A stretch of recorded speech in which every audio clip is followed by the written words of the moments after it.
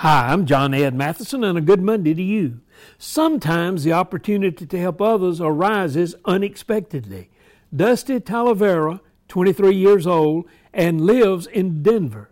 She was looking through her window at three children playing on a frozen pond. She saw the ice crack and said, "I was out there on the middle of the pond pulling two kids out." Then Dusty experienced the ice breaking beneath her and plunging her into the 15-foot pond. She had pulled two kids out and was holding the head of the third child above the water.